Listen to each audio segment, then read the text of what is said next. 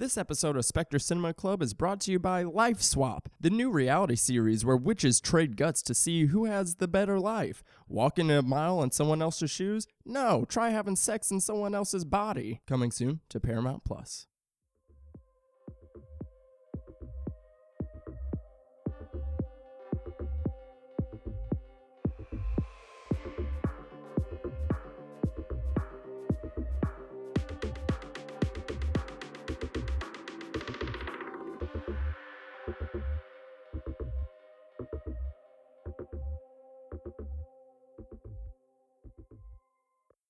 Welcome to Spectre Cinema Club, a podcast obsessed with horror subgenre. I am your co-host, Garrett McDowell, and sitting virtually across from me, it's Mr. Devon Taylor. How you doing, buddy? I'm doing fantastic, thank you. We're doing virtually, which is crazy because you were supposed to come here, and that would have been the first episode that we would have gotten to record in person without Cal jumping all over us, because he's gone right now. He's with his uncle. Man. I miss him already. He's only been gone for 2 hours, and I already miss him. His presence is still felt. You know, I feel like if you listen closely, you can still hear hhim, like, you know, gargling his food down, you know, in the background. I swear, like, out of, like, the corner of my eye, I feel like I, like, keep seeing, I'll, like, think it's him, but then it's, like, one of his toys or something or, like, the corner of the couch. So, like, yeah, I'm being haunted. Speaking of being haunted, though, today has been a very weird day. So one of the people, somebody in the apartment, not directly underneath me, but like almost directly underneath me, died this morning. Oh shit. Yeah. So damn, do you have any details on this? Was this like, you know, they're old, you know, natural causes kind of things, or was there a scuffle? Is there foul play? You know, what's going on? I do not know. I was too scared to ask because like there was just like 12 family members just like chilling in the courtyard all morning, and it was and I desperately needed to do laundry. I felt very weird. I didn't want to be like walking by with my like hamper and being like, so what happened? But like from what I gather, I heard it was a guy. And I do know that the people in this apartment, they did party a lot. That's all I know. Oh, okay. So, yeah. Say less. Yeah. Yeah, it was a very interesting morning today. So, but I'm excited to get into the movie. My choice for one of my favorites of 2022, because my number one pick already got chosen. We already talked about the menu. And then my number 2 was Orphan First Kill, but Esther will get her double feature treatment at a later date. So that brought me to my choice today, You Won't Be Alone, to close out our January of 2022. I guess what I am excited though to do this one is because the previous ones that we did talk about this past month were kind of more popular choices as far as a lot of people's favorites. So I was like, okay, let me try to get the most obscure one on my list that I could. Yeah, this is one that I was aware of. I had certainly seen the poster a lot, but it was kind of like lumped in the, you know, it's nearing the end of 2022 and there's a big batch of movies that I hadn't seen yet. This was one of them, as well as a whole slew of others. So I was excited to finally sit down and consciously watch this one and really give it its attention. And this is certainly going to make for an interesting conversation. I'll just say that. Yes, and I just noticed I'm kind of upset at us a little bit. This is last year we didn't talk any foreign language films, not a one. Not a single one. I did not realize that, and I was like, damn. I was like, now we seem uncultured. So we're gonna have to definitely this year pick a country to shine a spotlight on to get some non-English stuff up in here, because I do watch a lot of non-English stuff, but I thought it was interesting. I was like, we did do all English language films this past year. Interesting. We certainly, it's definitely wasn't intentional or anything like that. We did also cover lots of series and, you know, like a group of films, particularly like American films, slasher, stuff like that. So as much as I love foreign language films, we should make more of an attempt to represent. And that's also a call to action for you guests that are coming in hot, you know? True.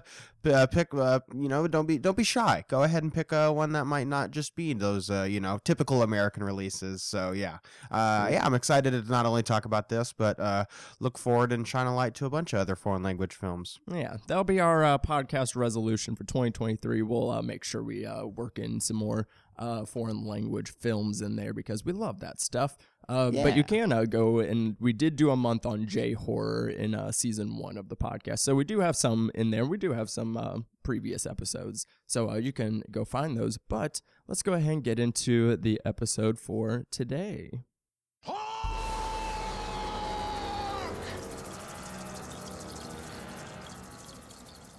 You Won't Be Alone, released April 1st, 2022. This was written and directed by Goran Stolevski.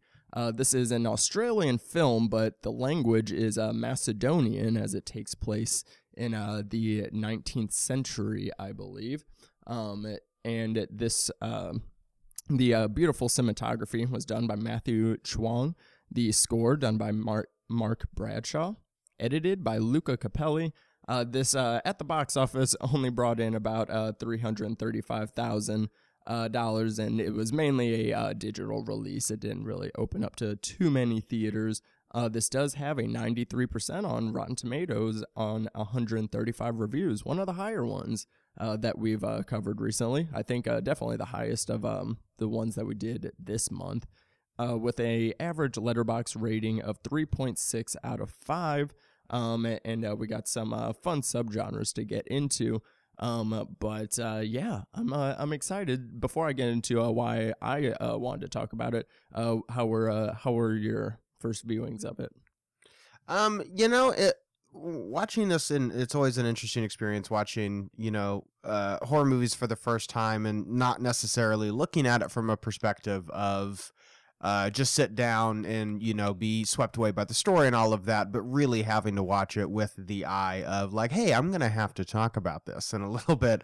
So really being intentional about what this movie is saying, what are these characters going on, and all of these things.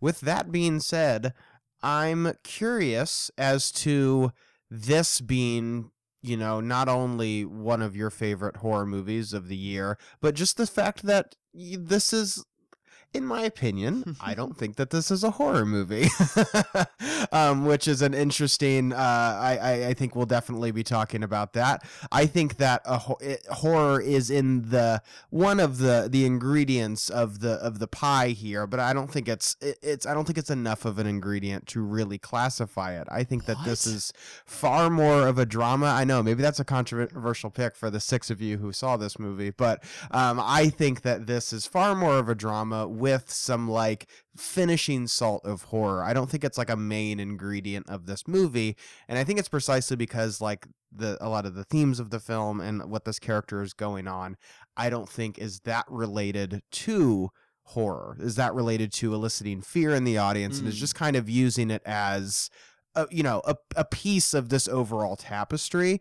We'll definitely get into it more, but what are your thoughts on that? You seemed perplexed, shocked, gobsmacked. Perplexed. the fact that, because you were like pretty like, because whenever we were talking about that with the menu of people questioning whether it was a horror, you were pretty firm on that being horror. But here, when you have a witch, that story transforming via blood and guts. I mean, there's the visual horror angle, and yeah, maybe there isn't a inherently I wouldn't say there's no scares in the movie, but there's definitely a lot of violence. There's definitely for sure, and the fear there is an angle of fear, but this movie isn't trying to scare you. However, I feel like it is kind of tapping into, just like the presenting life in itself in a certain way, and just like kind of just being like, like there are things in the world that are just the way that they are. Like you're gonna see these just like kind of things. And I think that like there's a inherent fear in that of just like kind of like there's just like so much going on in life, and like like you're not always going to have time to sit here and try and figure out why and get the answers to. And that's like kind of what Naveena's journey is. She is kind of having this whole human experience through the guise of being a witch.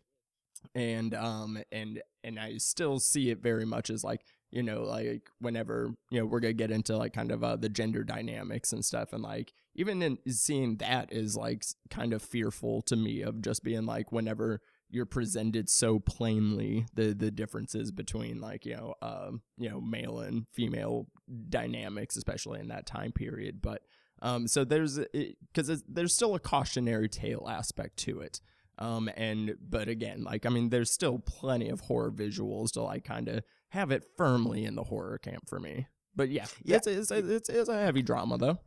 Yeah, I don't know if I would classify that. I think it's obviously there. The movie's about a witch, you know. The movie is about this person who lives inside the skin of people, you know. Like, that's certainly using certain imagery and just kind of plot elements that are often found in a lot of horror movies. But I think that like the drama angle and the folk angle of this movie, it's certainly would fit into the camp of like folk horror, but I think that it's a little bit more of like it's almost a little too contemplative. It's a little too almost like tone poemy for me to really feel like this is like, you know, this kind of bone tingling sort of experience. I don't know. I guess it's a semantics, doesn't entirely matter.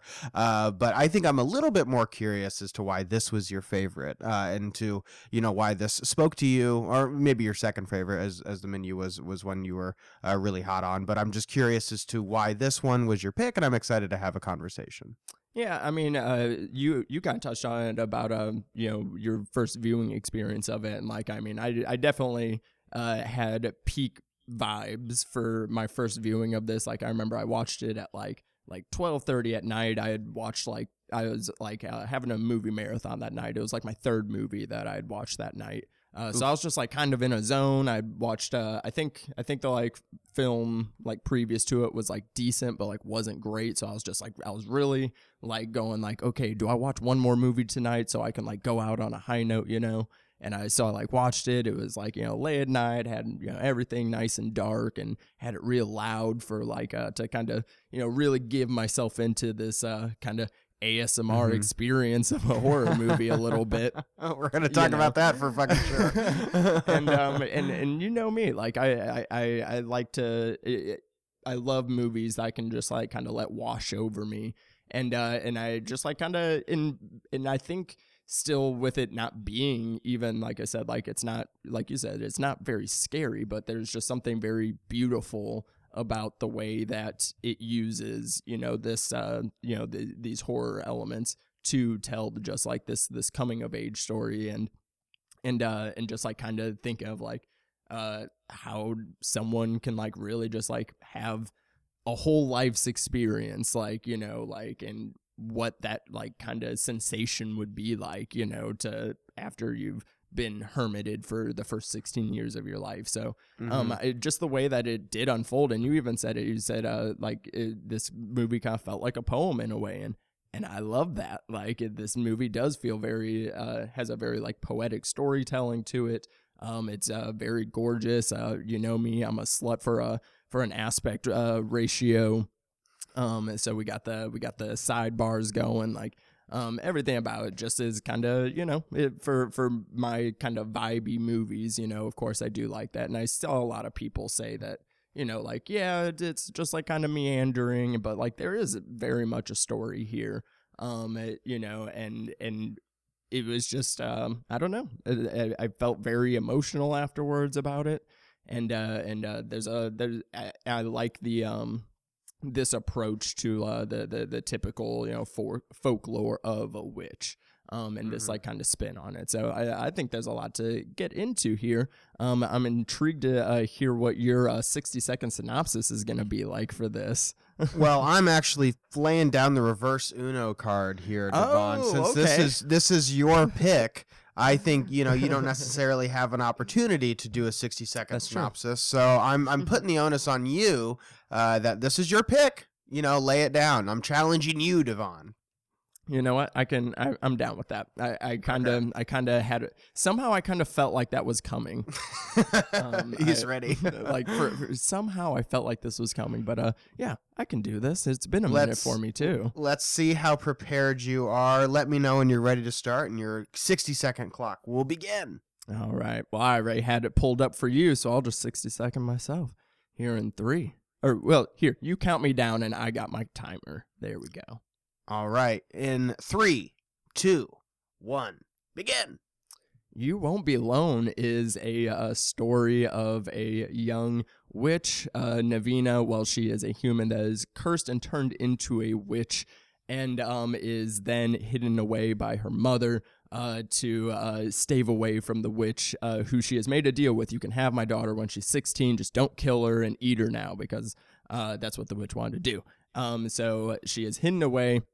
But then once her mother is then killed by the witch and she is released from her captivity, she has to learn the ways of the world, the ways that she has not been learning for the past 16 years. And she does this by being turned into a witch, and is able to assume the form of various people within the village. 10 seconds from me. And and through various life experiences, learns what as a witch, learns to be a human. Bam.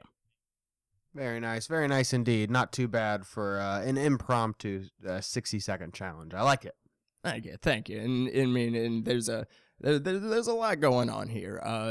There certainly is. But it's only an hour and 45 minutes though. It doesn't, and for me, it goes by pretty quickly. This rewatch kind of really breezed by for me. But yeah, so we got a lot of subgenres going on here that we've already kind of started to go into. There's a very heavy drama. We got the period piece going. But then of course this is a witch movie, and witch movies are always kind of inherently tied to some folk horror elements. So let's continue on some of this subgenre conversation here about how you feel about this film here. There's certainly a lot going on in this film of this sort of using a period, this given time period, but using that as sort of like this broad stroke way to deconstruct gender dynamics, especially in like a contemporary context, drawing parallels to like how we see women in this time period and how much has changed, but also how much has not really changed. There's a certain portion of this film where our lead character is, Navina is talking about like, abuse from spouses and how women kind of play a role in this society. I don't know if there's like a name for that, like a subgenre name for that. I guess just like gender roles, gender dynamic, gender horror, I guess. I don't know. I don't know if there's like a word for that, but this certainly does have lots to say about women and their role in society and men and their role in society. I don't know. Do you have a way to put a finer point on that, I guess? I mean, yeah, I don't know what that would be, but it is, and that's kind of what I was talking about, like in some of the horrors that I do see in this film is, with these gender dynamics and kind of showing, that like, when she's assumes, one of these forms and she's like kind of getting her first lesson of like, like what it's like to be a married working woman. And is just like basically is like, oh, so I'm not, apparently your mouth should never open when you're around the man. You should never say anything, only to yourself. Your sole purpose is to serve and be unto them. And just like when you learn it in that way, that is like scary. That's like, wait, what? Like, so basically just because I'm a woman, I'm like not even a real person.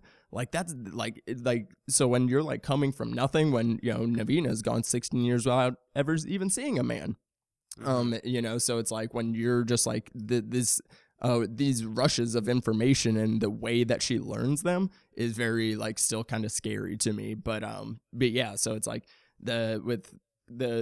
I like that, she gets to see it from both sides too. She takes, primarily female forms, but she does get to take a male form as well. And then like and like when she takes the male form, that's like when the movie is like at its like brightest, and it's like very light and like kind of whimsical and like fun for a moment. Before going back into like, you know, the like coming back to reality for her of kind of being like, oh yeah, no, like if I'm gonna live life as a woman, like nope, it's still gonna be this. Yeah, there's this period where she kind of turns into Baliska.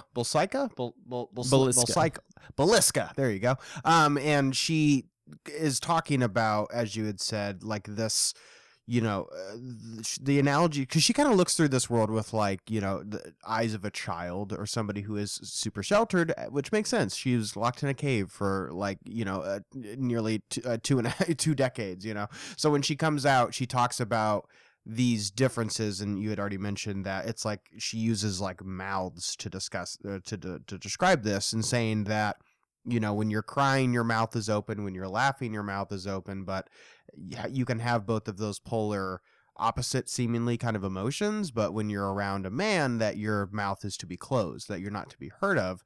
But she uses women and the other women in this colony to really illustrate that, and that when you're around men, you're just kind of seen as a, you know, kind of piece of equipment, like a utility, that, you know, you are to feed the men, you're left with the scraps that are there. But when you're with women, you're allowed to express yourself, you're allowed to be yourself, you're allowed to talk and, you know, and laugh and have and experience joy. But when you're around men, you're just supposed to kind of stay in your own lane and kind of put the blinders on, so to speak. Yeah, and that's why I also find this fascinating as a coming of age story too, because I mean, she comes of age like kind of 3 times throughout the film, because like, you know, she has, you know, she lives until she's 16, comes out of the cave, but then like kind of accelerates by taking the form of a woman for a while, and like kind of has to still, so it like kind of accelerates her like coming of age, and then she takes the form of a little girl, so and then literally lives out a whole life in that body. So she literally like grows up twice, which is like kind of a wild thing. But like I said, like but showing the coming of age like in these like kind of different phases, and like you know, one you know, shifts up the formula a little bit, but it also it just like kind of gives you that you know, that shell shock that Navina is like kind of feeling, you know, like you gotta think like how intense, you know, just like kind of all of like, you know, handling all this information and like really trying to figure it out and figuring out on her own too, like, you know, and like is like kind of a scary thing of like, oh yeah, I'm basically like just like winging it myself, of like, you know, of learning the ways of the world after Maria ditches her. Is like, you know, like, okay, you like so it the tweaks on the coming of age I found very fascinating. Yeah, and just in regards to like different subgenres that we see at play, folk horror, one that we already had mentioned, but there's like also a cannibalism element to this movie too. Like, she's a witch, so she's like kind of a different creature, but still humanoid in a sense. And the way that she lives these different lives is by killing the person, sometimes eating them, but also, and this was interesting, is like putting them inside your skin, and it like takes the idea of like, you know, putting yourself in someone else's shoes, like really literally, you know, to like an extreme degree, that she's able to put these other people inside of her, and that she's able to kind of see the world through them, and not necessarily have any of their memories or their feelings, but just kind of wearing them as a suit in a way. So there's definitely like a gross sort of cannibalism angle to this. Also, lots of animal violence too. Certainly, like if you haven't seen the film, definitely like a trigger warning in that regard. If you don't like seeing poor animals get killed in this, there is like a plenty of animal deaths in this movie. Oh yeah, and I really like this approach to witchcraft, if you will. Like I think I get kind of bored, or it's kind of can be corny and cheesy. It's like, oh, when you're casting spells and you're making potions and like doing all that. Like, yeah, like that's fun, but then like I like you know, these portrayals of witchcraft kind of being a little bit more, it's a little more brutal, it's more body involved. They describe Maria, or this breed of witch, as a wolf eateress. Yeah. is the legend that they're kind of tapping into here. And because so she doesn't, or at least not that I could remember seeing, because they only drink the blood of the animals, because that is what Maria teaches them, is like that's what gives them their power, is drinking blood from the animals. But then yes, like, but I guess in a way, if you're taking someone's innards out and putting them inside of you, I mean, I guess that is eating them, just not using your mouth. But yeah, there doesn't seem to be like a pleasure derived from that. It's more, it's like it's a kind of a ritualistic thing. Like there's lots of, as you'd already mentioned, sacrificing of animals, but it's to complete this sort of process that we see. Like you have to scratch them, and then you have to, I believe, spit animal blood on them and then burn them. Yes, and then burn them. Yeah, there's a whole ritual that happens with all of this. A pretty gross ritual at that. And I love how it's just like kind of just like shown, and like because the way that she does kind of learn everything is just by seeing and watching and imitating it. Like that's the way she like kind of picks up on everything.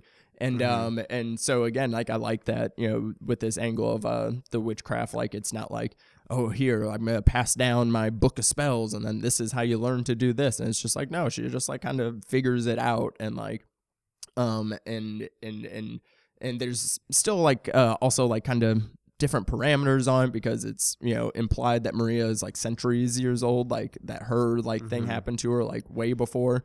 So it's like if you live forever, but then when Navina like takes into the identity of someone else, she ages with them. So because that does raise a big question at the end of the movie, is when she turns her own daughter into a witch, is the daughter, or is the baby stuck a baby now because witches don't age? I don't know, but I do like this just like kind of very different take on it. They have these like witch talons that like come out of their hands, and that's what they use to like do the scratches and like open up this like nasty chest cavity.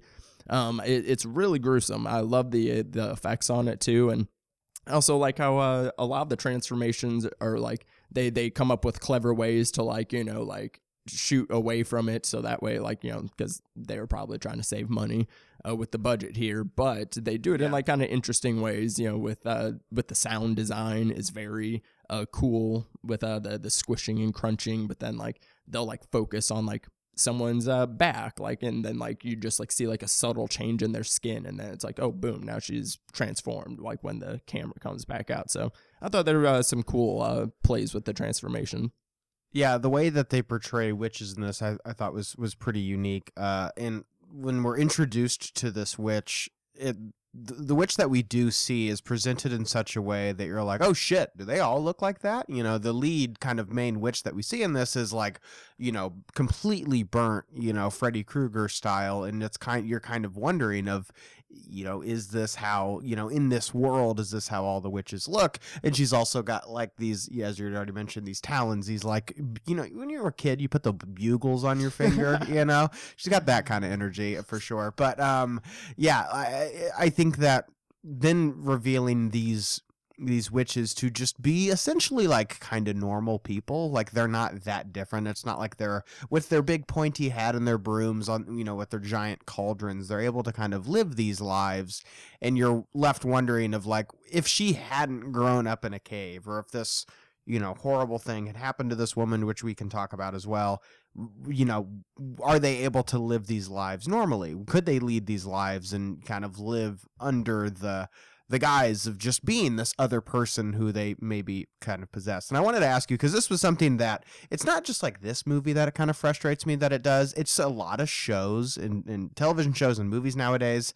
And it is kind of like this using witches, and it's something that obviously has been done for a long time in literature as well, in plays, that like using a Salem witch trial, or just how society views witches and how they've often, punished women, killed women, even under the, the understanding that, oh, they're possessed, but it's more accurately that they just kind of fear powerful women. I think that this whole witch, aren't they kind of storytelling device, I think is often a way to discuss gender norms and gender politics and a woman's role in society. And this movie does it. And it's something that I see a lot of times nowadays, to where it's like, oh no, the witch was actually a witch. It's kind of like, that's not the point, you know. Mhm. Like, the point is that they weren't witches, and then these men in power were like punishing these other women for a myriad of reasons. They had an affair with one of them. One of them got pregnant, whatever.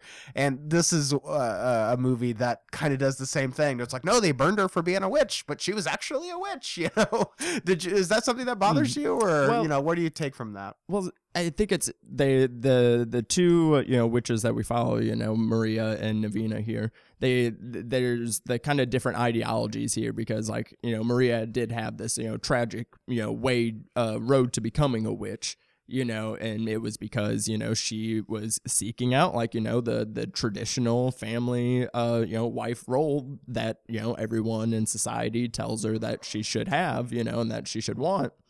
And then it kind of like, ends up backfiring on her whenever, she like finds a suitor, and then it's like somebody that's a guy that's dying, and then makes her like get sick and shit. So it's like her, and then like, but this was after she saw a witch and like begged the witch to help her. And the witch was like, no, I don't like, I love how that witch didn't even say anything to her. That witch just like literally like kept going on their way, which, but she only started the process too. She didn't do like the full ritual. She only like scratched her and then like spit on her, and then she's like, and so she didn't like even finish it. And then, so that's why she's like stuck in the burned form, because that's what she was when she was made into like a real witch, or into an official witch. Right. But yeah, so she rightfully has this like kind of more jaded view, of the world. Like she's been just like kind of living on her own now, and is like, yeah, like, like they couldn't even you can't even get accepted as a woman, let alone a witch. Like, so it's like, you're definitely like can't live out this life, versus, Navina, just because of her, very pureness of it all, like kind of still has, these moments to still learn for herself, rather than, and like kind of still has like an optimism, that Maria doesn't have anymore. But like, yeah, but would they, but you see that like Navina is the one that is like trying to prove to her, like, yeah, I can like kind of just like keep trying to take these other forms and blend in with society and like, live in with them. And Maria's just like, why even bother? Like, one, it's prison. Like, you're a woman in a village. Like, you're gonna be treated like shit. So why would you even bother? So, and Maria, and that's Maria's whole thing, is just like, she keeps coming up being like, hey, they're gonna find out, and then they're gonna turn on you, and then when finally they don't turn on her, like we do kind of get like because like you said, we still got the typical kind of witch depiction with Maria, like you said, like we need to kill the powerful woman. But I like that the movie gets to do it the other way around, where it's like, no, like Navina is like accepted by her husband as being a witch, and then like whenever she tells like the other women in her village that like Maria's coming after her baby, like the women like band together, and they like kind of are like, no. So it's interesting that we get to see, I don't know, I guess a little bit of both sides. Yeah, and I think that the way the movie examines sex was kind of interesting, in that we see her engage in sex. I sound like a grandpa. We see her have sex with like different people in kind of different stages of her life, from the beginning not really knowing what this is and having it just sort of happen. She morphs into again, what is her name? Balsica. Noomi Rapace, I'll just say that, that's a little easier. But she's Basilka. with Basilka. She's with her husband, and he just kind of has his way with her, and she doesn't really know what's going on. He kind of just flips her on her back, and she's just like, ow, and then kills him. Versus what we see it towards the end of the film, to where she falls in love with this person, falls in love with them as a person first, and then eventually gets to that point. Not to say that, women aren't sexual and that women don't just want to have sex, because we certainly see the other side of that, where she morphs into this guy and then has sex with a woman, and it's kind of the first time that she feels that sort of pleasure. Definitely, kind of alluding to how men and women can have sex differently, and maybe the pleasure that men seek versus the pleasure that kind of women can seek, which I thought was kind of interesting. I think the thing with me that kind of maybe stunted my ability to like really connect with the film emotionally is that there is such a hopping to each of these different characters, which I think is supposed to create this tapestry, is supposed to create this portrait of, again, these gender dynamics in this time period. But I think that the lead character in this is so far removed. And it's not even because they're a mute, because we get to spend so much time with them in their own head and their own narration, that I never felt like really emotionally connected to this film. I think that the movie is so general in a way and is trying to make these such broad strokes that I don't know if the movie was really... I never watched this film, and I'm glad that you did, because you said when it finished you felt like quite emotionally moved by it.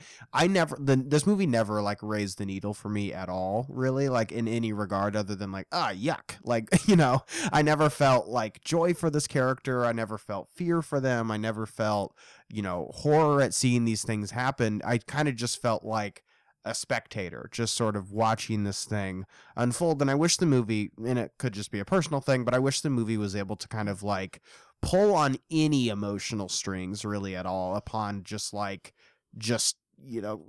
kind of disgust occasionally, I guess, yeah.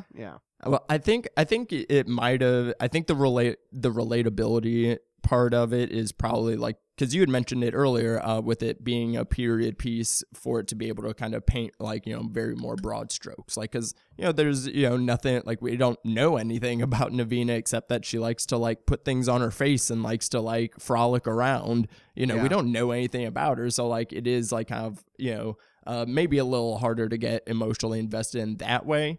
But for me, I guess it's like I just feel I felt emotionally connected to just like the idea of anybody like kind of feeling that, like, it wasn't me, like I wasn't being like, oh yeah, like, no, like it's I care so much about Navina. It was just like kind of, it was an interesting watch of just being like, oh, I'm watching a character, but I feel the empathy for this character that I would feel about like if it was this person, or if it was set in this time period, like it could kind of, so for me that like it that appeal of it being a little bit more universal, and I thought that's like kind of a feat in itself of the movie to be able to do that, to like kind of portray this kind of experience in a very universal manner, to where it's just like kind of like the when you kind of are boiling life down to its basic things, it's it's like you work, you fall in love, and like that's kind of like like a lot of your primary purposes of life, because those always kind of lead to other things. So it's like really going down to like the bare bones of like just like what it means to live a life, and in the way that they do that, and like you said, like in tapping it into like the sexual angle of it, of her, like the stages of it being like, okay, this is what it's like to like when it's sex that I don't want and I'm not expecting, and then it's like, oh, like this is, and then because it's like twice, she men try to have sex with her and then she doesn't like it, like it's and there's definitely some queer elements too, like of just like kind of this openness of like it's almost interesting that's like she doesn't seem to like penetration at first, until like it's like until she gets to feel it from the other side, and then she's like, oh, okay, like this is what it's like when it's like you want this, when she is Boris, and then when she has her fourth life, the one that she like kind of lives out and falls in love, she gets to see what it's like, when it's like, what it's like to have the positive sex experience, but as a woman, versus, and like you said, it's like kind of a way of looking at it. It's like how different people enjoy sex, but it's also not just that. It's like also the circumstances, like, is it sex that it's, that both people are like, the simple things of like, is it sex that both people are wanting? Is it sex because they have feelings for each other, so, yeah. Yeah, I think it's not just like, no consent, bad, consent, good, like it's not just that. Like there is sex that she does have with others that even is consensual. She kind of lures one guy in, but it seems just kind of like a means to an end of like, well, I know how men act and I know like how I can use that to my advantage. And I think that when we do see her, there is a real difference of just having sex for pleasure, but also having like that emotional intimacy as well. I think that the film like is able to explore those ideas in an interesting way. I think for myself, and it was something that I felt, like strangely early on in the movie, is I don't know if this being a movie is necessarily like the best avenue to tell this story. I actually feel like a short story or like a novella would have been a far more like thorough examination of this character, really allowing the reader to like spend a lot of time in this given period. But given the fact that the movie is not the longest thing in the world, it's certainly not short, but I think it's brief enough to where a lot of these different experiences are covered in 15 minutes and 20 minutes or so, and these different lives that she leads, you're not really given enough time to be in them for it to, maybe that was kind of why it's stunting my ability to like really emotionally invest in these characters, is you're not really given that time to like plant roots, getting a chance to be with this character and have these different experiences, but also like, I don't know, if I was a witch and I could be a dog, I'd want to, hang out in that body for a while. There was a period in this where she like, is a dog, and it's like 3 minutes. I was just kind of like a little bit more of like, ooh, what's life like as a pup? That could be really interesting, but the movie just kind of, it's really brief. So I don't know. Do you think that, or was there anything about this movie that you think lends itself to being more cinematic and rather than a book, or do you think it could be both? I mean, you know me, I don't mind long movies. I'll always take more movie. But for if it was like to keep it the same runtime, I could see maybe shortening the kind of stuff at the beginning, the lead in, like before she like is actually like turned into a witch and like is able to then start having those experiences. Because then, like you said, like you invest in that part and you're like, oh, I want to see like, each of these kind of explored a little bit more. And then it kind of, they go a little fast, especially like the last one, which is the one that you're like, are really supposed to like, get invested in, which I was still like, I was still invested just because it was just like, oh, okay, look, third time the charm. She finally got to like grow up as a happy kid and like got to like have those experiences and then got to, fall in love. And like she fell in love with like the other mutant in the village, who like people were like mean to. So it's like, like and it sucks that section is as short as it is, because that is like supposed to be the one where you like really get to feel it. And then it's like, and then that is even still cut short, because then we still got to wrap things up with Maria when she comes back into, is just petty and jealous as fuck of her, is just like, oh my God, like you get to have this. I don't like that. And then like, kills her kid. So it's like, I wish we could have gotten to, maybe or I think maybe like what you were saying, like I like, or would you, or I guess I'll ask you, would you have rather either A, like we still get the same like 4 transformation like lives that she gets to live? Would you want to explore those 4 in depth more, or would you want to see more angles and perspectives and like see her get to take more forms? Certainly not that, because like I think this movie's kind of spread thin as is. I think maybe having more of an opportunity to spend time with these characters, and I also think that they're, in that maybe getting to live in this kind of pocket for more time, I think would also serve to kind of flesh out another angle of this movie, which I think we can talk about as well, is like maternity.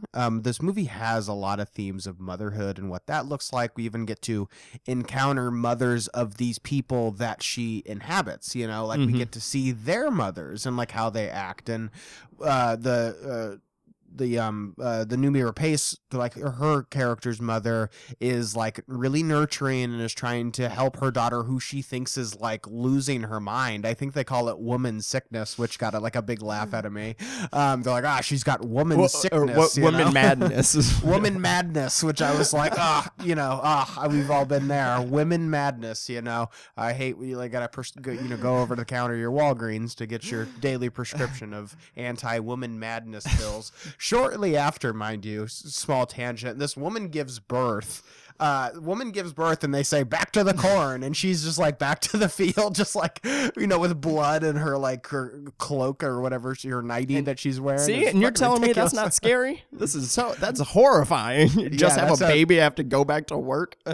Jesus, the patriarchy. That's the real horror in this movie, am I right? But yeah, I think that getting a chance to like explore not just these people, but like the context in which these people live, I think could maybe, I don't know, explore this more, get a chance to kind of like get a firm emotional foothold, because I think it's so brief that I don't necessarily get to kind of feel the push and pull of like that life seemed to really explore this side of humanity versus this other one. Like with the motherhood angle alone, it's just kind of like, I don't know, some moms are selfish and they want you to be just like them. Some moms are a little overprotective and are, afraid for you to like really go out and experience the world, so they shelter you from that. Some moms are nice, like I guess it's just, again, the word of the day for myself seems to just be like broadness. Like it's so broad that it's just kind of like, I don't know, what do you think? I mean, there's definitely some different angles on maternity, because they tap into it by the different viewings of like how society views maternity and how they tell you or like about maternity versus Navina gets to be in this very specific situation to where it's like she is able to like kind of take everything on her own terms, versus like Maria is like just stuck in saying like, oh no, like I'm telling you this is like the way that things are gonna be, and like, hey, like and like the story of her, like she's told around as a folktale in the village. And everybody's like, and like whenever she comes, she's like, oh, like you want a daughter, right? Like that's what you still want. And then she's like, no, because the last time I wanted a daughter is how I ended up like this. She's just like, no, I just want to eat your kid. Like, so it's like, which is a really funny start to the movie. She's like, don't take my daughter, and she's like, you think I want this fucking thing? And I was like, preach, sister, preach, Yeah. So it's like, even though the legend of Old Maid Maria is like, oh yeah, all she still wants is to have a daughter. And she's like, no, I've been past that. I've been past that for 200 years. I could have had a kid if I wanted to already. I just have chosen not to. And then, but then, Navina is, again, like in the situation where she's just like so impressionable and is like, is able to like kind of take everything in and kind of just like learn it for her on her own merits. Like it doesn't matter if society is telling me that this is the way it is, because she doesn't communicate with society the same way that, everyone else does. And she doesn't have to, and then she doesn't have Maria, guiding her either, doesn't have a mother anymore either. So it's like she really is just like taking everything in on her own terms. And I think that's like kind of fascinating that she's like, for better or worse, that she is, just like willing to be able to like still try to have those experiences and find out herself.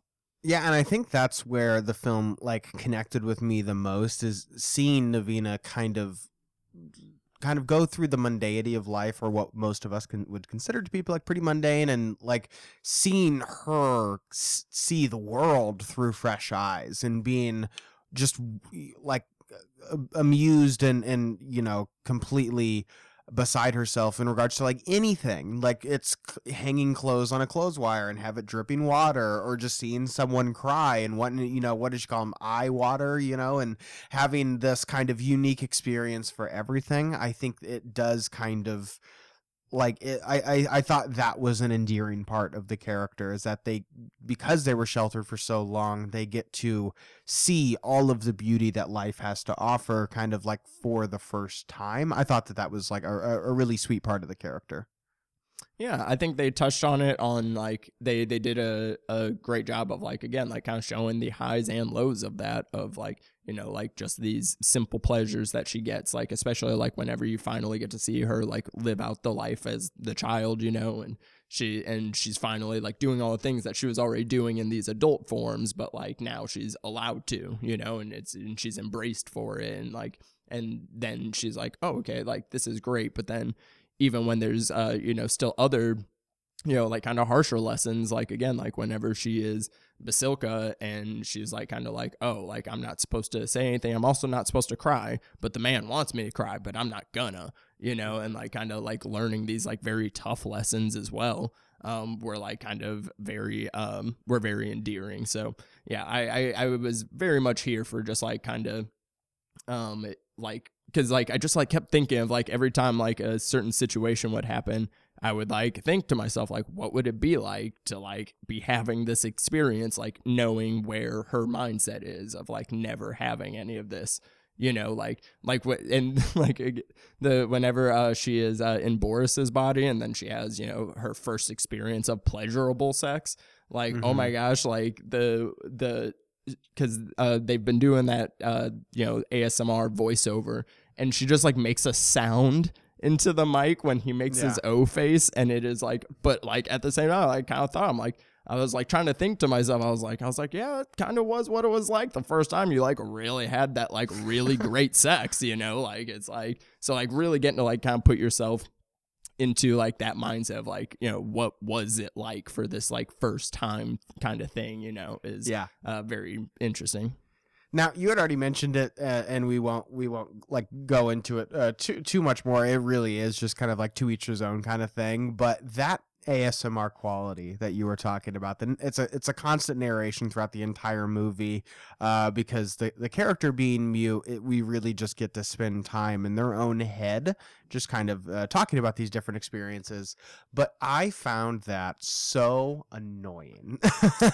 And it's not even like narration's like annoying. Was it the voice, or was it the what it was saying? Which part? It's the fact that she's up to the mic and she's talking like this the entire movie, and it's like she sounds like she's swallowing the microphone, and it's like that the whole time. I'm not an ASMR kind of guy. I know that's some people's shit, and it like tickles your brain or whatever. People really like that kind of thing. For me, I was like, please make it stop, and it just was the whole movie. And so I'm like trying to, maybe that's why I'm like, I wish I could just read this. I wish this was a book and I could just enjoy that without having her like in my head. Like she's so close to the microphone, I feel like she's like penetrating my ears. Exactly. Are you in her head? Is she in your, or is she in yours? Like, and I feel like, I don't know, it really like, makes you think, it does kind of like add into like the experience of like, like to make this character a true audience surrogate, and like when it's like when you're like listening to them talking, you can feel them talking like from like the like, because like the whatever they did with the sound mix to where they were like so up on the mic, and like you even hear some of like the plosives on the mic. You see her, you hear like mouth like like that. I'm just like, God. But like I'm I'm feeling you talk, so it's like I'm talking too. Like it's like, I don't know, like it again, it is a just on what kind of like experiences you like when you're watching this thing. I can totally feel like in the way that like sinking into between that and the way that the camera just like kind of floats and lingers around, and some of the cuts are very abrupt, and like it's a this is very much I can see why this might not have made a ton of people's top 10s, because this is like kind of a very specific type of movie. I saw even like some reviews saying like, is this too artsy for its own good, all those kind of things. And Again, if you're gonna tell a classic folk tale, you might as well do it with some ASMR flair to it, I guess.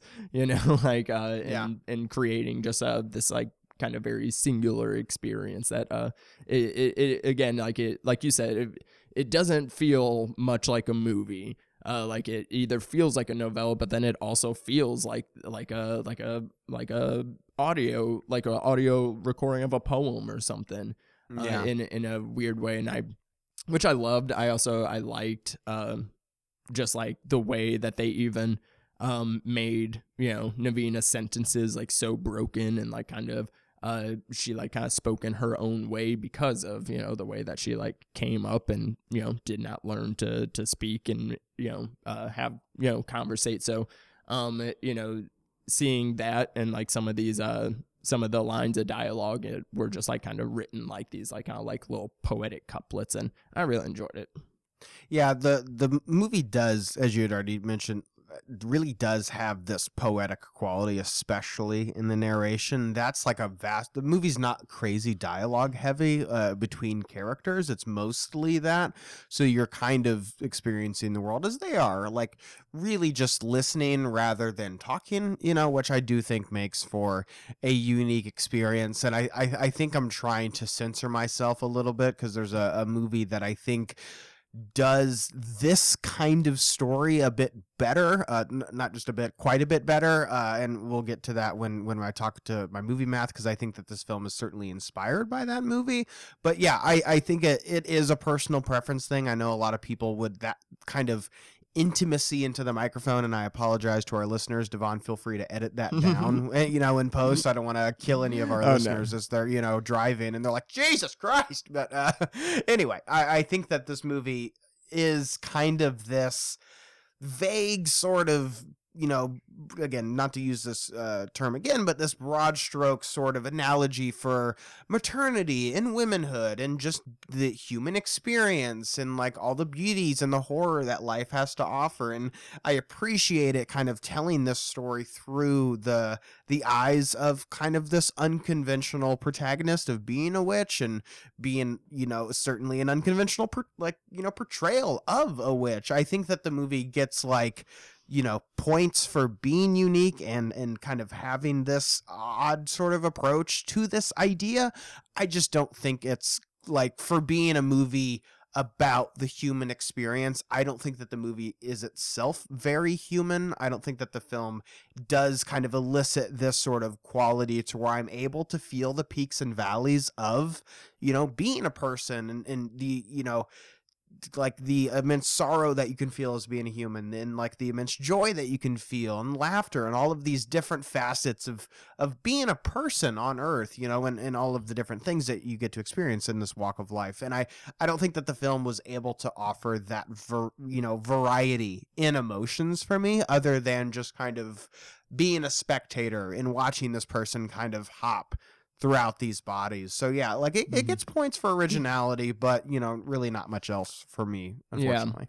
Yeah. It's a tall it's a tall order, because it's like, obviously, like this movie is so broad, and like they do this period piece to be able to do that. And, you know, and maybe like the movie is too broad in a sense, but I feel like that's the only way to kind of be able to give this kind of experience like in its like more, you know, pure form, versus like if you did try to, you know, do this exact story and do everything the same, but like say in more modern times, everything then is so much more specific. And then like, again, then if you like also like, you know, don't gel with the character, then it's still not going to do it. So it's like, I guess in being able to do it this way, and doing it this way, it taps into an emotion that we can't really experience, you know, because this is so far back in the past. It is so foreign and so different than what we know as the current, you know, experience of life. You know, we can't experience that because it's just behind us. So being able to make this just as broad as it can be is like kind of, I don't know, maybe the way to like try to put you in the mindset of being able to connect with it. But it's a movie that definitely isn't gonna work for everybody. sure. But I don't know, something about it just it really resonated on my frequency. Yeah. So we can go ahead and get to our final thoughts here. We'll do it out of 5. Out of 5. There's not many items in this. 5 buckets of goat milk. Because I love Navina and her milk fetish scene with her husband at the end. That was very sexy, not gonna lie. And but then yeah. But I was gonna say, but before we get to like final thoughts, and feel free to change this in the edit if you want to, or not. It's up to you. But I wanted to get your thoughts. I also did have another thing too. So yeah, we'll keep going. No worries. Yeah, but before we end up getting to final thoughts and wrapping things up, I wanted to get your thoughts on the title of the movie because I think it's an interesting one. And I didn't know, I like titles that kind of have this double meaning or maybe a less obvious meaning rather than just, the character's name or something like that. What did you get from the title of You Won't Be Alone? So, one, I do love it because it does like kind of sound like the name of a poem, if anybody follows me on Twitter, I bitch about boring movie titles at least once a week. So I'm always here for something a little different. And, but because there's a line at the beginning, whenever Maria is, trying to take Navina as a baby, and Navina's mother, is saying like, oh, like, the story about you is like you want a daughter, you want a companion, so that way you don't have to be alone in this. And so like the way that it like kind of ties into, I guess, Navina's story is like the fact that she is alone, for this like kind of coming of age that she's having, and that she's having, but it almost is like saying to the audience, like, hey, like, even though she is having this coming of age experience, you won't, like, because like, lucky for you, you hopefully, have a loving family, or you're in a situation like had a good upbringing, got to experience life. Unfortunately, she didn't get to have this, and this is what it would be like if you were kind of like coming of age alone. Maybe is kind of what I get from it. What about you? I think it is, if this is kind of this, this tapestry of the human experience and being able to show the many facets and, the things that you'll encounter in your life. I think that it's saying that, like, in all of this, at least you won't be alone. Like, you might experience loneliness, but I don't think it's the true isolation that we see this character have from like her upbringing of literally being locked inside of this cage. I think it is kind of showing all of these different people that, for good or ill, like interact with you throughout your life, kind of make up that life that you have. So it's like, yeah, life might suck or life might be great, and for lack of better words, at least you won't be alone. At least that's kind of how I read it. Maybe no, that makes a lot of sense, because it also because that kind of comes into because there is a lot of focus on the interactions that she has with like the family members of the people that like she is portraying now, like who is now her family, but typically isn't. And like the different ways that she sees that, like the first one with like Basilka's mother-in-law, like kind of showing her, how to do everything, thinks that because the husband's abusing her, that's why she's like on mute. It's like, okay, I gotta like reteach you like how to be a working wife again. And then like, but then like contrast that to like later, like whenever she does like lead her final life, and she like is really like finds a corner or a different village that is like kind of more tight knit, and they're more accepting and loving, and she like is like kind of has like all these like embraced people embracing her around, like especially like their like wedding was like very wholesome. It was like, oh, this is like really nice, like, and she's like finally like surrounded by like like by that, but yeah, totally like your take on it. My other question that I totally forgot that I meant to ask was because this movie obviously is painting in broad strokes about like the way of life, but this is a female protagonist, and learning kind of a lot of things about gender dynamics of being a woman and things like that. But this was written and directed by a man. So do you think that this movie could have used a woman's touch? I certainly think so. I think a lot of movies could use a woman's touch, even if it's not specifically about, being a woman and the kind of the female experience. I think that lots of films could benefit from that, the least of which being a movie that is about womanhood. I think that this film, being produced by women, Noomi Rapace was involved in the production of this, so she might have even had some creative say as well. I would certainly hope that she did. I just think that this film is so, in my, discussion of this, is so general and doesn't offer that many insights of what it's like being a woman beyond like, gee, men can be pretty abusive, can't they? I don't think that the film is quite intricate or detailed enough to really offer like a nuanced perspective of femininity. I think motherhood is like the closest that it gets in showing like the different facets of motherhood, but I don't think that the film like makes too many statements or like has that many things to say about what it means to be a woman, and that could be because the director doesn't know, I think it certainly could help. I don't think it's gonna harm the film, if that's what you're asking. No, and I think it's interesting because he is a gay man. So I find that fascinating. So it's like he's kind of twice removed, and so I think it almost helps on at least the neutrality of it all, of him like trying to kind of show both sides. It's like this is showing things about the coming of age of a woman, but then and these are also all heterosexual relationships being explored as well. So it's like, I think that almost maybe kind of puts him on even more neutral footing as like to like kind of be able to, paint it more broadly as an outsider, but maybe that also, goes into how they're not kind of making as strong statements either way of, the gender dynamics. Yeah, I don't think it's like a deal breaker of like, oh no, you can't make a movie like this unless you're a woman. I think that there are plenty of examples of films that are about, what it means to be a woman. 8th Grade, for example, Bo Burnham directing that. Really loved that movie, and I find that film to be like really insightful, surprisingly. And I just think that this film, like, definitely could have benefited from that, and maybe, who knows, like could have really nailed down that kind of like specificity, or really also given those peaks, those emotional peaks of the splendors of life and the happiness and the joy that you can experience in life, rather than just kind of being this emotional flatline of a movie that this was for me. I don't know, who's to say. Yeah, I mean, and this was also his directorial debut.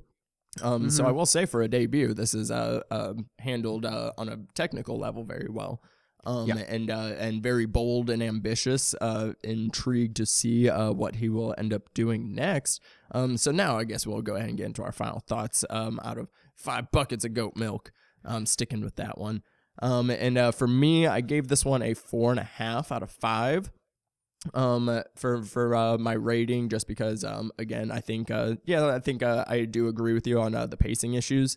On again, like, make this because this is only an hour and 45 minutes, make this 2 hours and 15. I'm there. I'll watch the whole thing. I'll eat it up.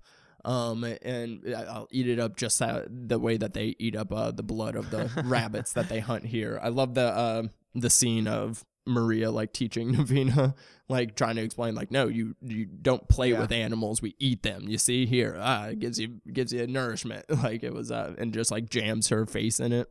But yeah, this movie for me, the for some reason the broad strokes just do really hit with me in a way that I was able to like kind of like it made me kind of just like think of these and like put like a sociology like kind of helmet on, like while I'm like kind of thinking of the bigness of it, and I did like kind of just feel that like that bare bones, like, hey, like, like this is life, things are good, things are bad, like you fall in love, you work, people around you, some of them suck, some of them are cool. But like, like that life, I don't know, like that, in being able to see that through a very like kind of just weird, witchy genre film.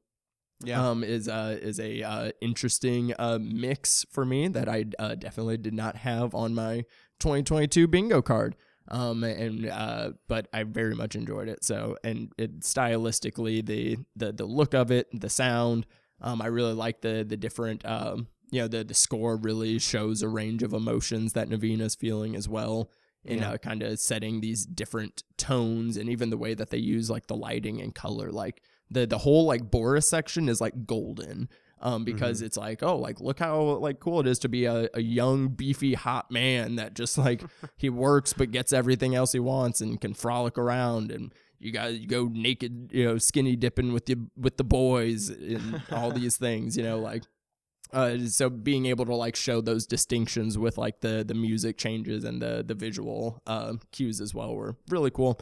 And I just found this film super duper unique, and it's added to another, because again, I've never, witches never really appealed all that much to me as far as horror creatures, monsters go, and this was a very unique take on it. So yeah, 4.5 out of 5 for me. What about you?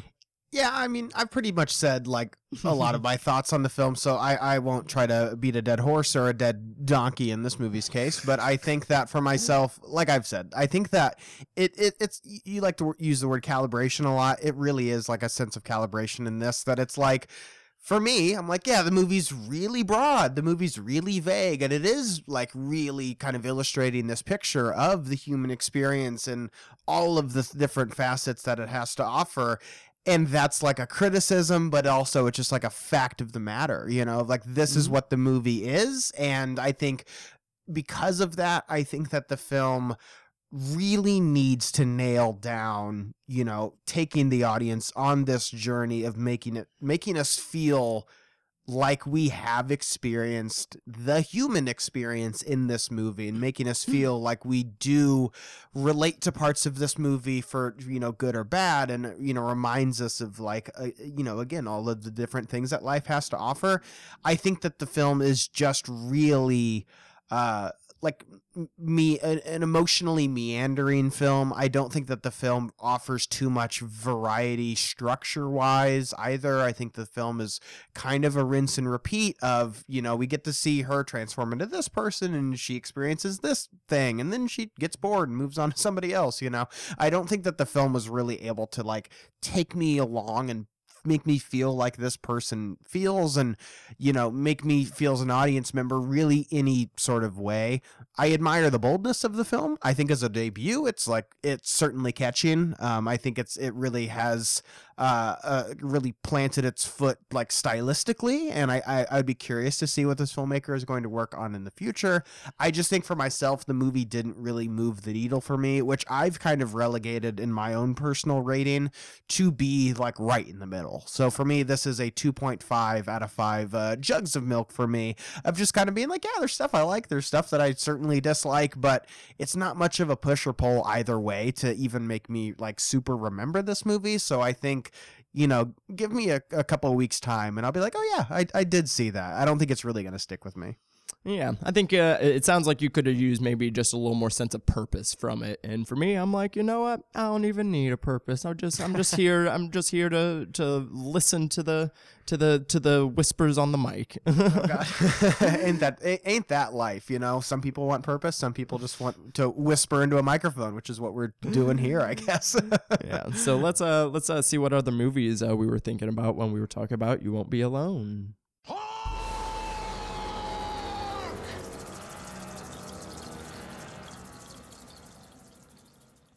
Alrighty, here on the Spectre Cinema Club, we like to end all of our episodes playing a game called Movie Math. You just have to take a few movies that reminded you of the film, and you got to put them into an equation. You can subtract, multiply, divide, whatever you want to do. Just has to equal the film that we talked about today. This was an interesting one for me. I did lots of shuffling, lots of arranging, so I'm curious to see where you landed and what your equation is for the film that we discussed today, Devon.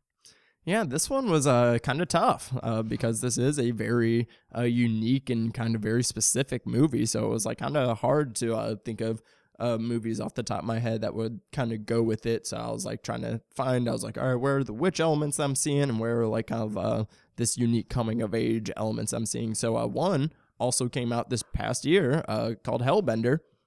It was another coming of age witch movie, and kind of depicts witchcraft in a similar way, where it's like they kind of learn their spells through like, you know, nature and blood and like these things. It's like very instinctual, and it's a mother and a daughter, and it's you know, the mother homeschools the daughter, and then once her like powers start coming out, she has to like kind of start teaching her how to use her witch abilities and like what this means for her. And like, you know, because of what has happened to the previous witches in their family. It's a very modern take on like the kind of the typical witch story, you know, and has a lot of similar things in here. It's also kind of experiment. Well, I wouldn't call it experimental, but it's very low budget. It's was made by his family that like all makes movies together. Like it's like the mother and daughter are like actual mother and daughter in real life, and then the dad is directing, and they make all the music themselves and everything. So it's on Shudder. You can check that one out. And so I have that multiplied with AI, artificial intelligence, from Steven Spielberg, and this kind of has a similar, you know, of like taking the coming of age format, but kind of, you know, putting all these different twists on it, and, you know, seeing it in a different way. And, you know, an AI, the main character is this like, you know, AI robot that had a purpose, but then once it doesn't serve its purpose anymore, it's kind of then shunned off into the world, and he doesn't fit in with the humans, doesn't fit in with the robots, and kind of has to figure out his own way of life and like what life means for him now, whenever his, you know, purpose that he has been told is his purpose is then taken away from him. And it's a very, you know, sprawling odyssey of a movie, you know, 2.5 hours. But it's one of my more favorite Spielberg movies. Definitely very, very heart-wrenching. Some great performances in there. Haley Joel Osment and Jude Law. It's a really good movie, and I kind of see if you just multiply that and Hellbender together, it's as close as you're gonna get to You Won't Be Alone, at least from what I could come up with. What about you? Yeah, it's interesting. Hellbender and this have like a pretty similar like Rotten Tomatoes ratios, to where it's like a really high critic score, and then the audience score is like pretty, you know, significantly like of a drop. So both of these seem to be, you know, these artsy indie you know, kind of horror films that maybe don't click as well with the audience. This seems to be a little bit more appreciated by horror fans than Hellbender does, but I haven't seen that one, so I'll definitely add that to my list. For myself, I have The Woman, which is from 2011, which is also about this woman who like is kind of You don't say. yeah, you know, no shit. Yeah, has this sort of like reclusive life in the woods, is really sheltered from the rest of society, and is, you know, introduced in like more of a modern day, so not as much to do with this film, but I think it is more of this story of this person who has been stripped of the opportunity to interact with the outside world, especially men. And then once that's introduced, they really get to kind of uncover the horror of how like women are viewed by men in society. So I'm adding that with Room, the Jacob Tremblay Brie Larson film, because that too is about a child, and is about this person who hasn't experienced any of the outside world, believes this to be kind of what the rest of the world is, and the movie is really about maternity and motherhood, and, you know, re-experiencing life, and, you know, kind of again the beauty and the horror of life. And then I am multiplying that by Terrence Malick's The Tree of Life, which I think has the most similarities with this film, and is really, I would say, is like a common ancestor of this movie, because that film is saying a very similar thing, not as like gender focused, but is even more kind of general of an approach. But I think that movie is calibrated in a way to really take you on this emotional journey. It's also shot in a similar way, lots of close-ups. I think that this movie is visually tipping its hat to Terrence Malick in a pretty obvious way that I think is quite referential of a lot of his work, but I think The Tree of Life in particular. So I think there's some thematic parallels between that as well as some visual ones too, which is why I have it multiplied, because it's like, it's just a vibe, you know. It's like it really it's a total vibe, like similarity there, but also I think that there's some thematic similarities there too. But I also just want to applaud us. We didn't mention The Witch like at all in this conversation.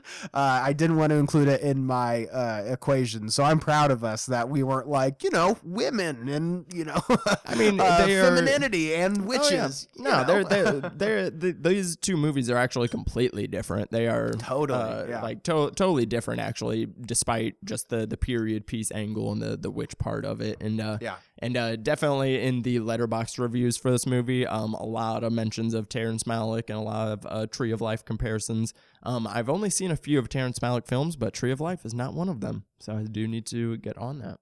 Talk about hit or miss filmmakers and people that are a little divisive. Terrence Malick is one for me that, like, I really love some of his movies and I despise others. So would be curious to see where you land, because I know you're a big song for song guy, and I want to shove ice picks in my eyes rather than watch that movie. I wouldn't say again. I'm a big song for song guy. I gave it like 4 out of 5, but I haven't watched it since. It was like kind of one of those. I liked Knight of Cups more than I liked Song to Song. But fair. But speaking of divisive directors, we get to start a new theme next month, and we are getting into one of the most divisive of them all. Mr. M. Night Shyamalan is gracing us with a new film that we're going to be kicking off the month with, talking Knock at the Cabin, and then some more entries in his filmography.